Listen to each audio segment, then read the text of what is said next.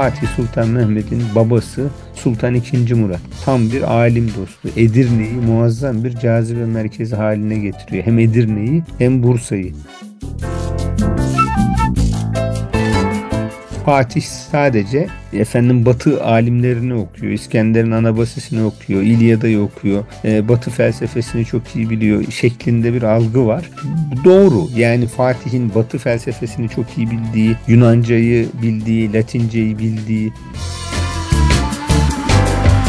Fatih Sultan Mehmet Doğu ve Batı sentezini kendi bünyesinde barındıran bir hükümdardı ve Osmanlı Devleti hem Doğu geleneğini hem Batı geleneğini çok iyi bir şekilde aynı potada eritmiş, ilim ve irfan merkezi haline gelmişti.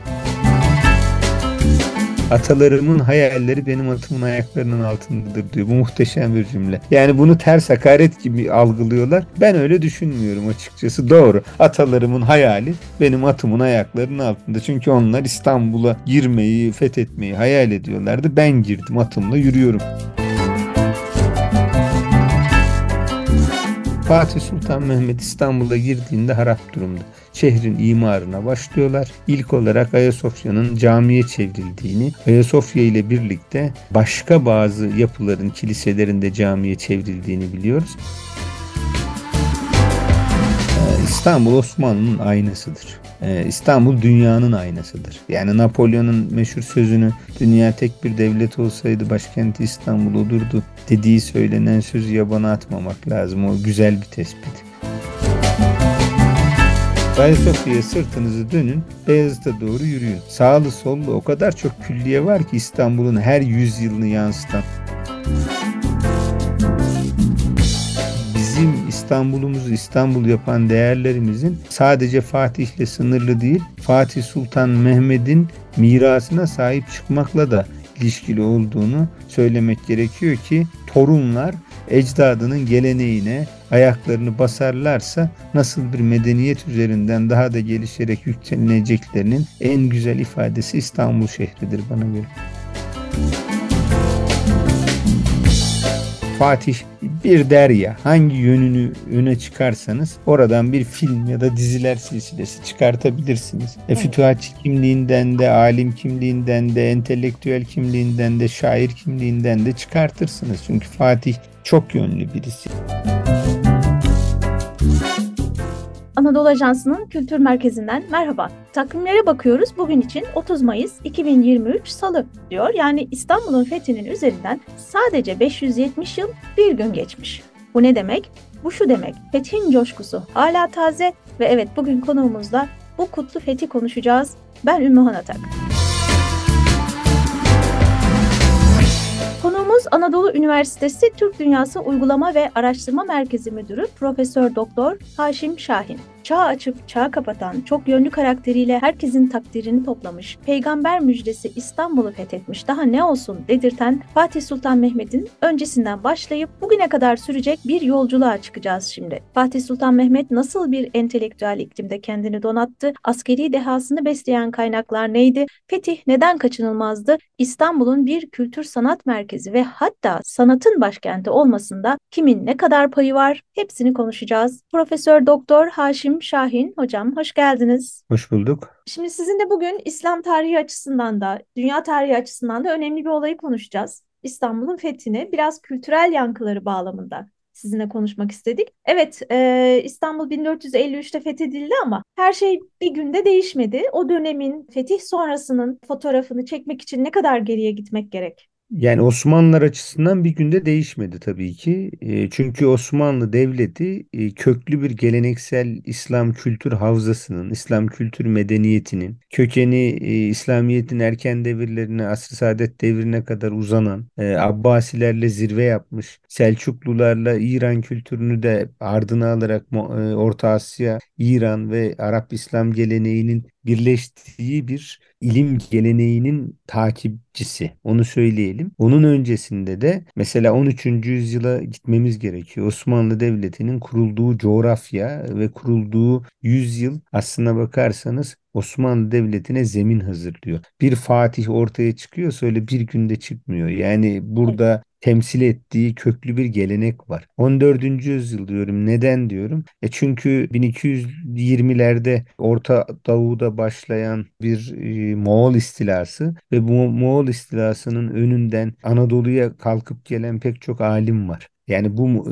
coğrafyaya hem hadis alimlerini yetiştirmişti, hem fıkıh alimlerini yetiştirdi, hem tefsir alimlerini yetiştirdi. İşte Tirmizi'ye bakıyorsunuz, Buhari'ye bakıyorsunuz, Farabi'ye bakıyorsunuz. Bu coğrafyanın ürünleriydi. İşte o kültür havzasından yetişen alimler Moğol istilasının öncesinde Anadolu'ya geldiler. Bunların en bilinenleri Mevlana Celaleddin Rumi'dir mesela. Onun dışında Ahi Evran aynı coğrafyadan, Hoy'dan gelenlerden birisi. Hacı Bektaş Veli Horasan'dan, Nişabur'dan gelenlerden birisi. Bu Doğu kültüründen gelenler var. Arap İslam coğrafyasından gelen alimler var. Mısır'dan gelen alimler var ve İslam dünyasını iki kutuplu, iki kanatlı bir kuş olarak tasvir etmemiz gerekirse bir de yüzlerce yıllık bir Endülüs mirası vardı ve Osmanlıların kurulmasından hemen önce Muhittin İbnül Arabi Anadolu'ya geldi, yaşadı. Şeyh Mecdüddin İshak'ın davetiyle Selçuklu döneminde. Anadolu ise kendi coğrafyasından, kendi kültürünün içerisinden Sarı Saltık gibi, Yunus Emre gibi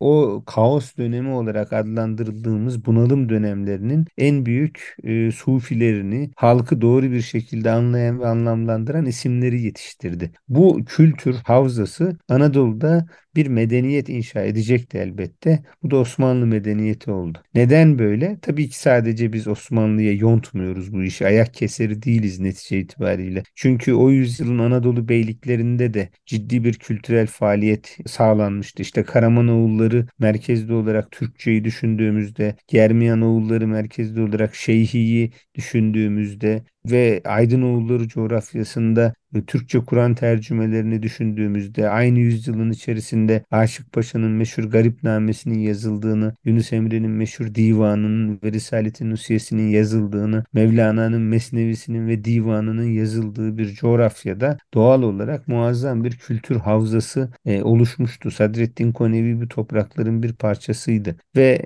İbnül Arabi'nin temsil ettiği gelenek Doğu senteziyle birleşti ve ciddi bir irfan ortamı meydana getirdi. İşte Osmanlılar 1332 yılında daha Orhan Gazi devrinde İznik'te medrese kurduklarında bu medresenin başına İbnül Arabi geleneğinin o dönemdeki en kudretli temsilcisi olan Davud el Kayseri'yi getirdiler.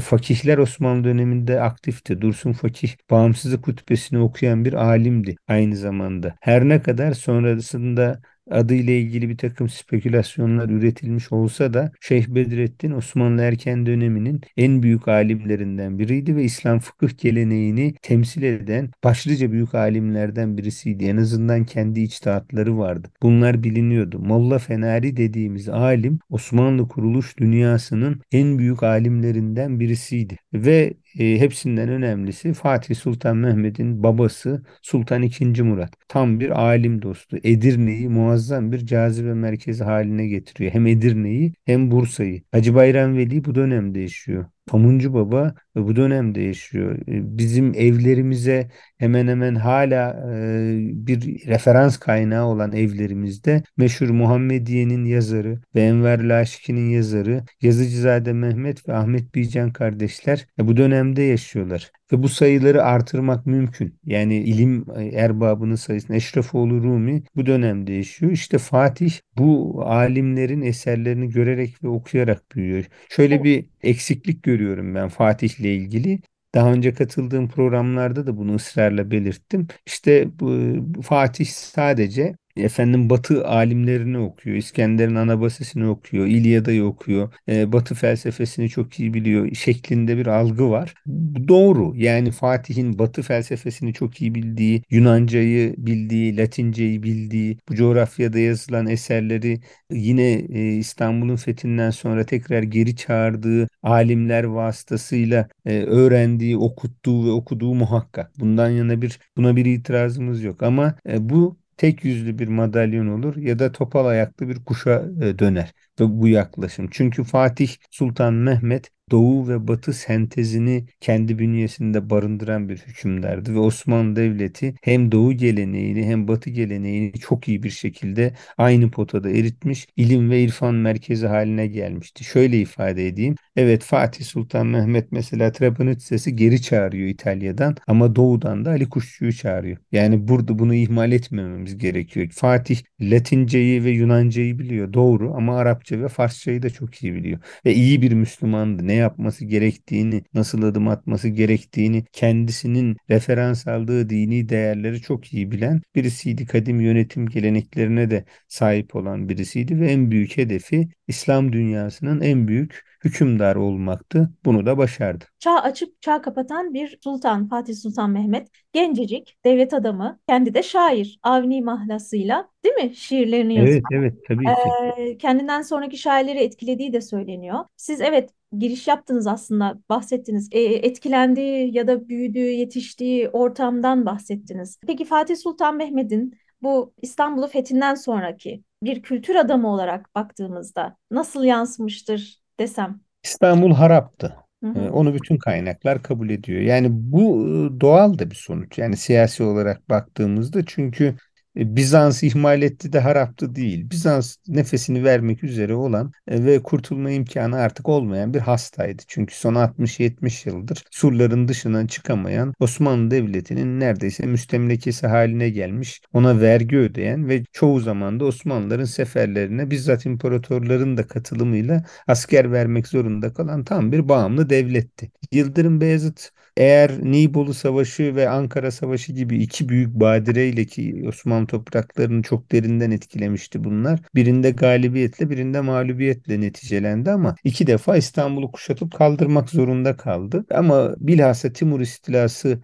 olmamış olsaydı Ankara Savaşı, bizim tarihçilerin büyük çoğunluğu kuvvetle muhtemel İstanbul'un fethinin Yıldırım Beyazıt zamanında tamamlanacağını gösteriyor. Bunun sebebi ise Bizans'ın fırsat buldukça Batı ile ilişki içerisine girmesi, Batı Hristiyan dünyasının Bizans'ı, Doğu Roma'yı baskı ve abluka altına almak istemesi, Ortodoks mezhebini yok edip tamamen Katolik dünyaya bağlı tek merkezli bir Hristiyan devleti oluşturmak istemesi ve bunu Doğu'ya düzenlenecek, daha önce defalarca örneğini gördüğümüz Haçlı seferleri içinde bir tür meşru zemin alanı olarak kullanmak istemesiydi. İkincisi de Osmanlı şehzadelerinin, yani birbirleriyle iktidar mücadelesi yapan şehzadelerin Bizans'a sığınmaları ve Bizans'ın da bunları her fırsatta Osmanlı Hanedanı aleyhine kullanmış olmasından dolayı bu abluka daraltıldı. Ve dediğim gibi, yani Musa Çelebi de İstanbul'u kuşattı, Sultan II. Murat da İstanbul'u kuşattı ama hiçbir zaman hiçbirisi Fatih Sultan Mehmet kadar bu meseleyi bir varlık yokluk mücadelesi olarak görmediler. Fatih'in böyle görmesinin nedeni de çocuk yaşındaki saltanatı sırasında gerek vezir üzerinde gerekse ordu üzerinde tam manasıyla bir otorite kuramaması ve bu sebeple de sanki işini bilmez, yeteneksiz bir şehzade padişah imgesinin oluşmasıydı. Bunu kırabilmesi için yapması gereken, daha önceki bütün Müslüman hükümdarlarının kendi ataları dahil istedikleri ancak gerçekleştiremedikleri bir olayı gerçekleştirmesiydi. Onun meşhur bir lafı vardır Ümmü Hanım'ın. Ben çok seviyorum onu, sizinle de paylaşayım. Atalarımın hayalleri benim atımın ayaklarının altındadır diyor. Bu muhteşem bir cümle. Yani bunu ters hakaret gibi algılıyorlar. Ben öyle düşünmüyorum açıkçası. Doğru. Atalarımın hayali benim atımın ayaklarının altında. Çünkü onlar İstanbul'a girmeyi, fethetmeyi hayal ediyorlardı. Ben girdim, atımla yürüyorum o şehirde. Demek ki bu Fatih'in aslında vaktiyle bu meseleyi zihninde nasıl büyüttüğünü gösteriyor. Çünkü iktidara çıkar çıkmaz en büyük hedefi İstanbul'u almaktı. Fakat aldığı şehir, dediğimiz gibi, artık dışarıdan yardım gelmediği için, o son kuşatma sırasındaki bir iki yardımı saymazsak ve Katolik dünyaya neredeyse teslim olmak üzere olduğu için, bilhassa Türklerden kaynaklı değil ama 1204 Latin istilasından sonra İstanbul'da ciddi bir tahribat oluşturulmuştu. Bu bir din savaşıydı, unutmayın. Ve vaktiyle bizim Eyüp Sultanımızın ayakta olan türbesi bile Latin istilası sırasında tahrip edilmişti. Da pek çok türbeyle birlikte Hristiyan türbesi Aziz Mezarı zannedip yok ettiler. Bütün yapılar yıkıldı. Ayasofya'ya bile atla girildiğini biliyoruz. Dandolo'yu bilirsiniz mutlaka. Ve netice itibariyle baktığımızda aşağılanmış, hor görülmüş, kenara itilmiş bir şehir ve imparatorların niyetleriyle ilgili bir problemimiz yok. Yani her devlet başkanı bir şekilde yönettiği ülkenin en iyisini istiyor ama eldeki imkanlar ve şartlar buna el vermesi gerekiyor. 11. Konstantin de öyle. Normalde ilgili ve başarılı bir hükümdar ve onun hakkını belki teslim etmemiz de gerekiyor. Çünkü yani ben bir tarihçi olarak elbette ki kendi ayağımı bastığım zaviyeden bakarım meselelere ama netice itibariyle bir hükümdar kim olursa olsun ve bizim ana geleneğimizin karşısındaki rakibi de olsa eğer yurdunu terk etmiyorsa ve o toprakları uğrunda can veriyorsa bence hakkı teslim edilmesi gereken bir devlet başkanıdır. Ama kader ve tarih bazen işte bu takım rekabetleri mecbur bırakıyor insanları. Fatih Sultan Mehmet İstanbul'a girdiğinde harap durumda. Şehrin imarına başlıyorlar. İlk olarak Ayasofya'nın camiye çevrildiğini, Ayasofya ile birlikte başka bazı yapıların, kiliselerin de camiye çevrildiğini biliyoruz. Ama hepsi Fatih döneminde çevrilmedi. Mesela bir tane örnek vereyim. Ayasofya ile birlikte tekrar camiye dönüştürülen meşhur Kariye Camisi vardır. Bu mozaikleriyle, süslemeleriyle bilinir. Aynı peş peşe oldu. Biraz Ayasofya'nın gölgesinde geldi ama Cumhurbaşkanımız onu da camiye tahvil etmişti biliyorsunuz müzeden. O cami 2. Beyazıt devrinde Hadım Ali Paşa tarafından kiliseden camiye çevrilmişti mesela. Fatih zamanında değildi. Böyle standart hepsini Fatih yaptı gibi bir düşünce var. Onu açıklamak adına bunu söylüyorum ama Fatih Sultan Mehmet Ayasofya'yı camiye çevirdi ve bir medrese kurdu. Burayı bizim bakın şuna dikkat edelim lütfen. Bizim camiler bizim en önemli eğitim kurumlarımızdır. İslam geleneğinin içerisinde. Yanına mutlaka bir Sıbyan Mektebi eklenir. Çocuklar için ilkokul sayın ve hemen yanına bir medrese yani bir tür üniversite dediğimiz yapı eklenir. Dolayısıyla dinden kopuk bir eğitim sistemi değil. Geleneksel eğitim sistemimiz. Bu tarz eğitimin ayrılması ta Sultan II. Abdülhamit dönemine kadar neredeyse getirmemiz gerekiyor. Yani yoksa o zamana kadar İslam dünyasında geleneksel eğitim metodu din merkezli ve ama diğer ilimlere de karşı olmayan bir yapı ifade eder. İşte Fatih de böyle bir yapıya oluşturduğu Kalenderhane Camisi'ni oluşturdu, kiliseden çevirdi. Pantokrator Kilisesi'nin yerine çok daha sembolik gönderme içeren bir eylemde bulundu. Ne yaptı derseniz meşhur Fatih Külliyesi'ni, Sahn-ı Seman medreselerini oraya inşa etti ve vefatından sonra da oraya gömüldü. Bana göre bu sembolik bir gönderme. Yani Bizans imparatorlarının gömülü olduğu en kutsal kiliselerden birisiydi. Buraya cami yapıp imparatorların mezarlarının üzerini külliyeye dönüştürmesi sizin temsil ettiğiniz mirasın üzerine ben kendi medeniyetimi inşa ederim mesajı taşıyordu bana göre. İşte bu da Fatih Sultan Mehmet'in kendi kültürüne, kendi geleneğine aslında ne kadar bağlı olduğunu gösteren bir ifade gibi görünüyor. Yani sembolik ifade gibi gözüküyor. Diğer alimlerin de İstanbul'un imarı için ciddi katkıları var. Mesela her köşeye gitseniz işte Molla Fenari Camisi görüyorsunuz, Akşemseddin Camisi'ni görüyorsunuz, efendim Molla Gürani Mescidi'ni görürsünüz, Topçubaşı Hasan Ağa'nın, Aşçıbaşı Ahmet Efendi'nin ya da Fetih Camisi vesaire pek çok cami ya da İstanbul'un her yerinde Nimel Ceyş mezarlarını görürsünüz ki bunlar İstanbul'un fethine dair, fetih öncesine ve sonrasına dönük göndermelerdir. Şehrin imarını topyekün bir şekilde üstlendiler. Tabii Fatih şehirdeki Hristiyan nüfusun gitmesini de istemiyordu. Bunun için onlara amanname verdi. Rahatlıkla kalabileceklerini, can, mal, güvenliklerini ve adaletin sağlanabileceğini söyledi. Özerklik tanıdı. Tekrar Gennadios Scholarius'u Patrik atadı ve Ortodoks düşünceyi, Ortodoks mezhebini yeniden diriltti. Tekrar bağımsız hale getirdi. Buradaki ince hedefi şu olabilir ve öyle gözüküyor. Hristiyan dünyanın tek bir çatı ve papalık merkezli bir yapı altında birleşmesindense kendisinin kontrolünde ikili bir mezhep haline dönüşüp geleneksel ayrımının derinliğini devam ettirmek istedi belki. Ama diğer taraftan bu ülkesindeki Hristiyanlara karşı kötü davrandığı anlamına gelmiyor. Çok da iyi davrandı. Kumkapı'daki Ermeni patrikliğinin özelliğini tekrar tanıdı. Onlara da bir takım avantajlar verdi ve resmen devlet eliyle tanıdı. Ve Yahudiliği de ilk defa resmi anlamda Fatih Sultan Mehmet'in tanıdığını söyleyebiliriz. Bu açıdan baktığımızda Anadolu'dan, Aksaray'dan, Karaman'dan, tarafından Türk ailelerini getirip İstanbul'a yerleştirdi. Böyle kozmopolit, zanaatkarları hiçbir şekilde uzaklaştırmak istemedi ve şehri yeniden bir medeniyet merkezi haline dönüştürmeye çalıştığı alimleri çağırdı hem doğudan hem batıdan ve bunda da başarılı oldu. Fethin hangi boyutundan ele alsak saatler sürecek. Şimdi bugün İstanbul bir kültür merkezi olarak, sanat merkezi olarak biliniyor. Fatih Sultan Mehmet'in ya da fetih sonrasında atılan bu temelin sağlamlığıyla alakalı olan bir şey midir bu? Siz nasıl değerlendiriyorsunuz bugün de İstanbul'un hala bir kültür merkezi olmasını? Bu sadece Fatih'le sınırlı değil. Diğer padişahlara, alimlere, devlet adamlarına haksızlık olur. Hanım sultanlara haksızlık olur. Evet. Ama İstanbul Osmanlı'nın aynasıdır.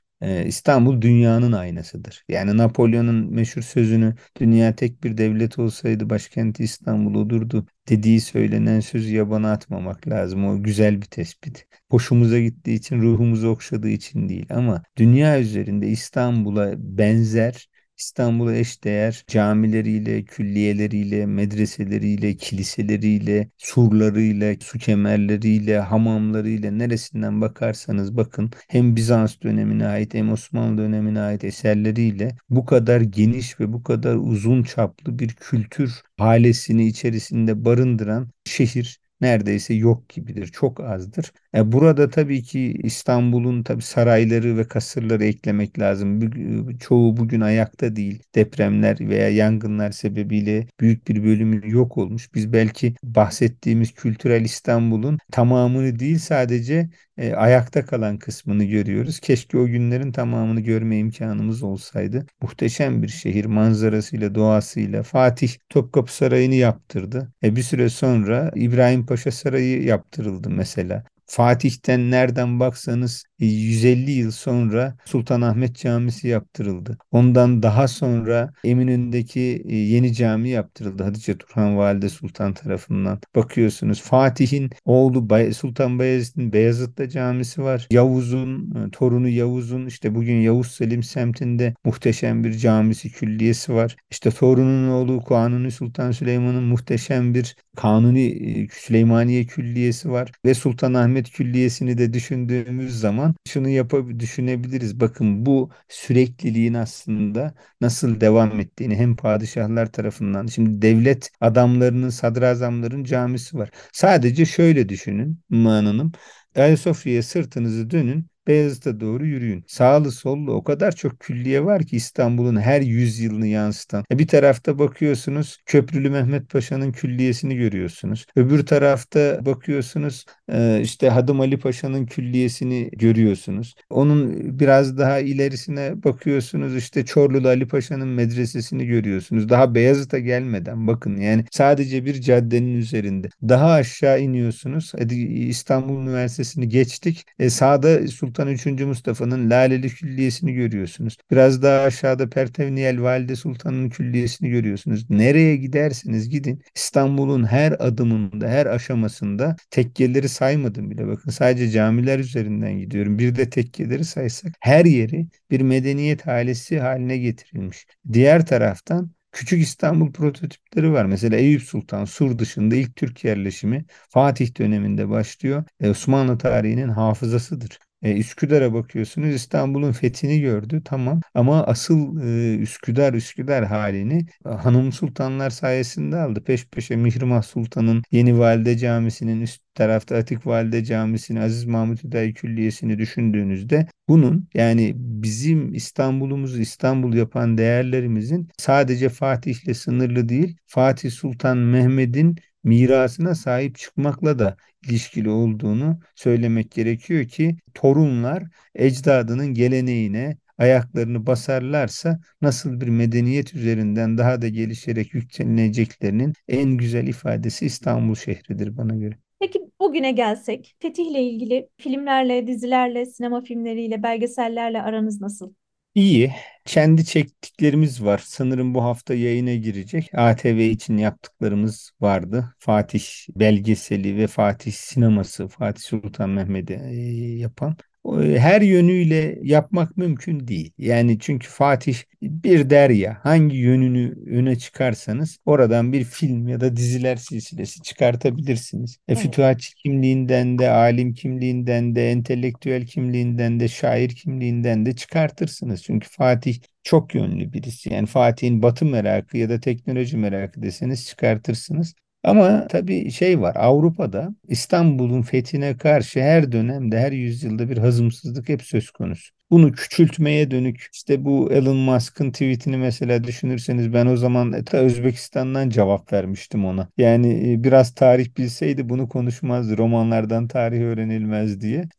Hem de arkamıza kocaman bir medreseyi almıştım. Yani bizim böyle bir geleneğimiz var. Biz öyle rüyadan, açık kapıdan falan girmeye ihtiyacımız yok. Bizim temsil ettiğimiz kültür zaten her şekilde bir medeniyet oluşturmaya yeterli diye bir cevap vermiştim.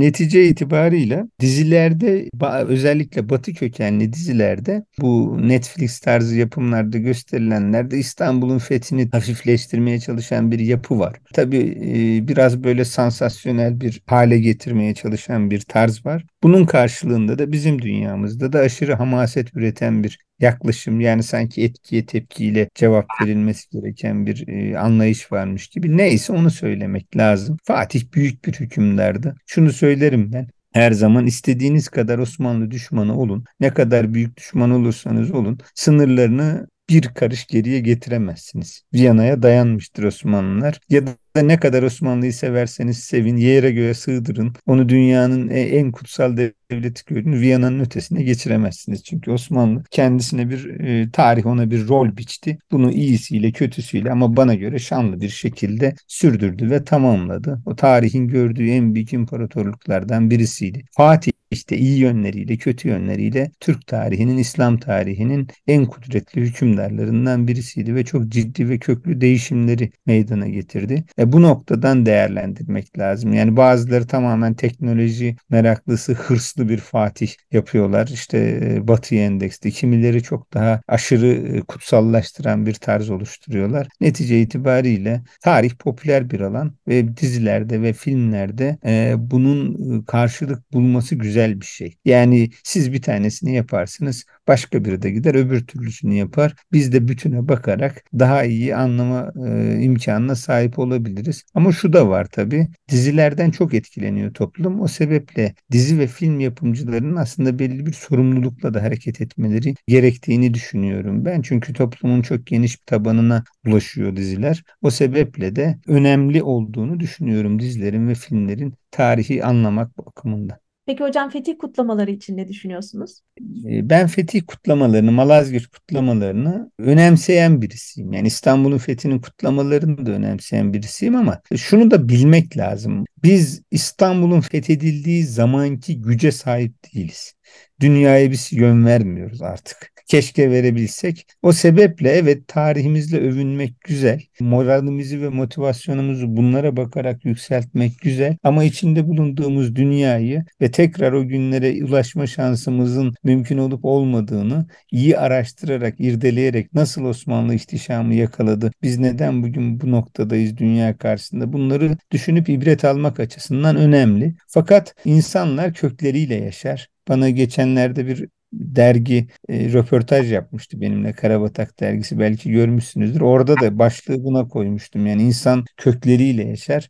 O sebeple o köklerin sürekli sulanması gerekir Ümmü Hanım. İşte bu Evet. fetih kutlamaları, belli önemli günlerin ve iyisiyle kötüsüyle, dün de 27 Mayıs andık mesela, hatırlanması bize belki bir tür format ya da bir kök suyu haline geliyor ki sürekli diri tutalım, diri duralım ve ne olduğumuzu, neyi yitirdiğimizi görelim. Bu açıdan kutlamaların ben önemli ve gerekli olduğunu düşünüyorum. Çok teşekkür ederim. Ben teşekkür ederim.